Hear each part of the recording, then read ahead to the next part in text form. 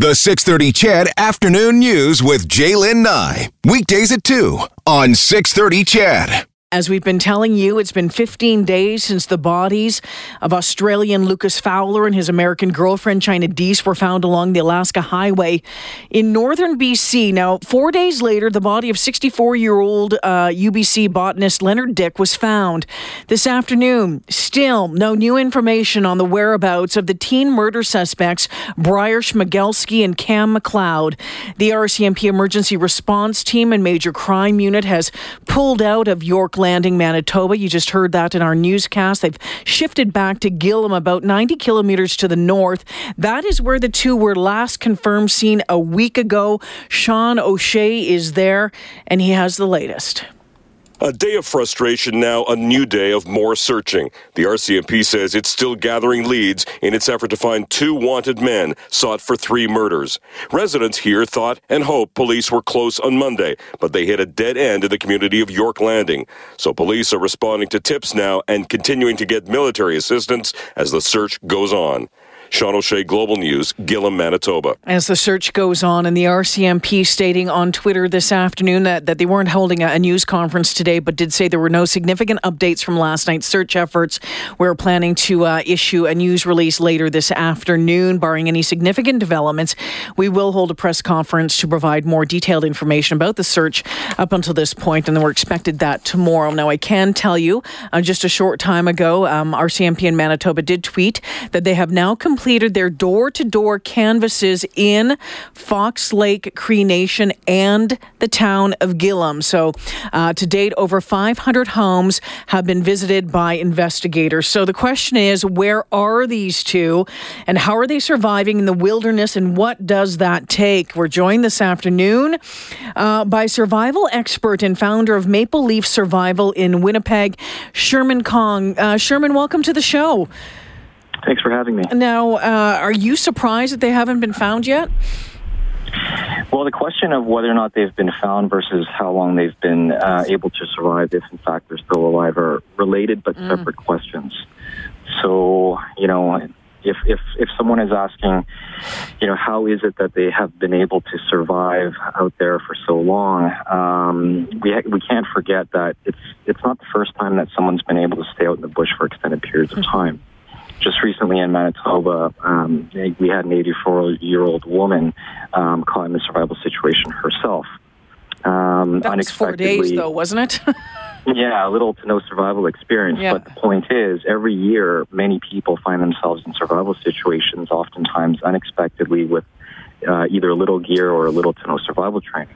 Isn't there a difference, though, between survival and being hunted, being tracked? There is. Yeah. So again, they're kind of separate questions, right? So it is possible, certainly, to stay out for extended periods of time, especially if you're highly motivated to do so, as we would assume that these two gentlemen are. The other consideration, however, is because it's not a typical survival situation whereby, you're literally trying to stay alive and hoping that, rescue comes and you're not moving around, on a good day, it can take 24 to 48 hours on a good day, right? Mm-hmm. But in the case where you have two highly motivated people intent on not being found, and we have to assume that they were, at least to a certain degree, expecting to encounter this type of scenario. And again, we don't know how well equipped they are or are not. I mean, if we assume that they came in a vehicle can carry a large amount of supplies, to include food. So we don't know how well stocked they are, but to be on the run, employing escape and evasion tactics, I think would be safe to say. In addition to basic survival fundamentals, that coupled with the geographical area that the search teams have to comb, the expanse of it, and that they're running or assuming to be, on the move. It's very hard. It makes the whole problem very dynamic. Yeah, and I guess part of it too is how the area that they're last seen or suspected or believed to possibly be in. I mean, it could be a huge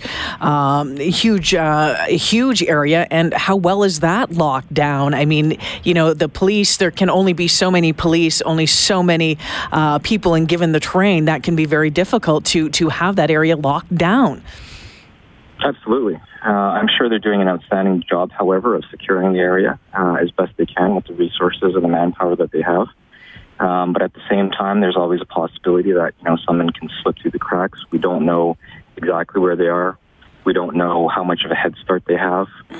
We don't know if they've left the area. There's a lot of unknowns, so it just makes everything very challenging. Yeah, let's talk about a little bit. I know you've been asked about this a lot. We talk about the terrain in the wilderness of northern Manitoba.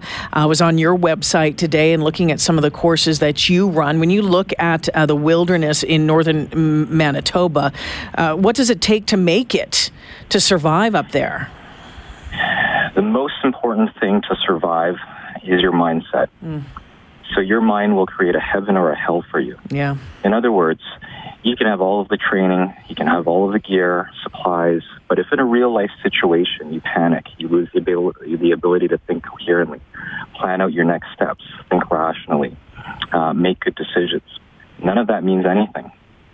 So your mindset is actually very key in a survival situation, above and beyond anything else, which is why I maintain that in this case, because we assume them to be highly motivated, because the consequences, of their apprehension, I think we can all agree, is quite dire.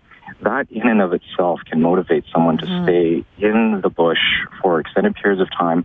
And again, people get lost and require rescue all the time. So it's not necessarily surprising that if they're still alive and in that area, it's not necessarily surprising that they've been able to survive. So we have to make sure that we just, reframe our thinking around survival. Sherman Kong is a survival expert. He is with Maple Leaf Survival based out of Manitoba. They've proven pretty resilient so far from what we can guess at this point. What dangers are there going forward, would you say, right now, Mr. Kong? For them? Yes.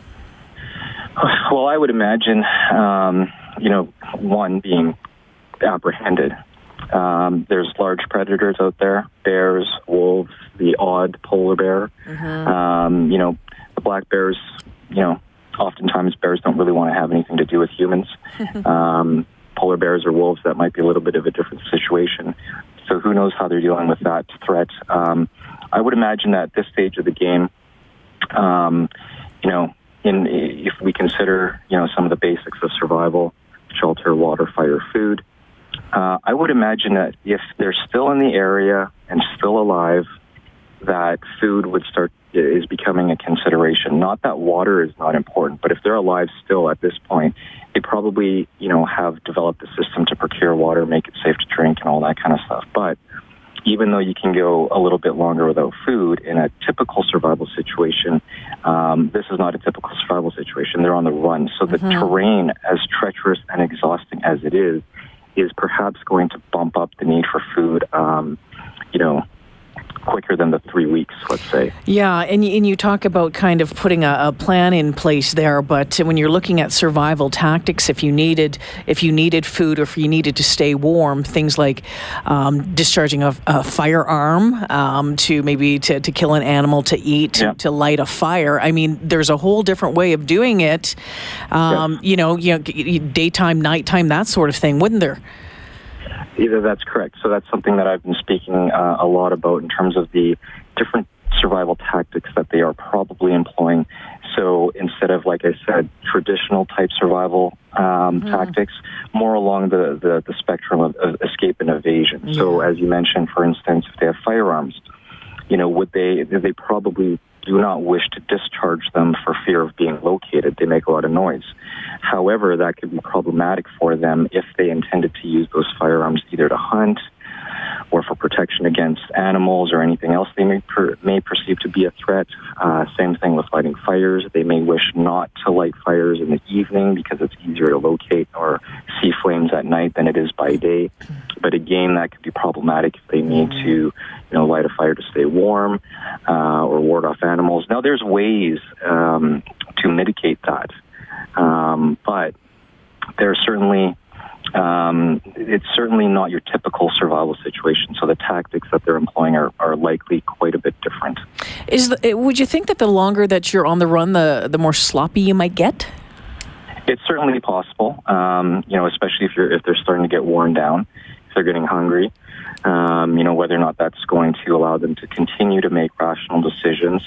The interpersonal dynamics between the two of them, assuming that they're both still, in good shape, is going to be very important. It could work for them. It could work against them. So, for instance, if they're both, if the interpersonal dynamics between the two of them are healthy, they're on the same page, they want the same things, they agree on, how they see this ending in terms of whatever their ultimate goal is, that can help motivate them and keep them at large for longer.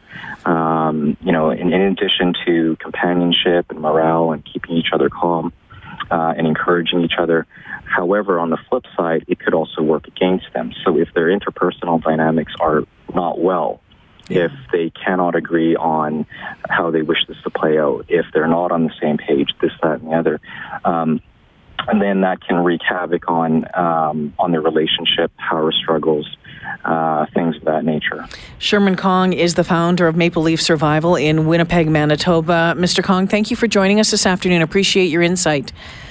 Thank you. Okay, take care now. Interesting enough, a lot of you have been over the past week saying you need to get the Survivor Man, the Man Tracker, Les Stroud out there. One of my colleagues at CKNW in Vancouver talked to him, and I'll play more of that interview a little bit later on in the show. But Nikki Reitmeyer had asked him, what does it take to track people in the wilderness? This is Les Stroud's answer. And they're really great at it. I got to say, my thumbs up and respect to OPP officers, RCMP officers, the military, and their search and rescue abilities. They're really quite skilled.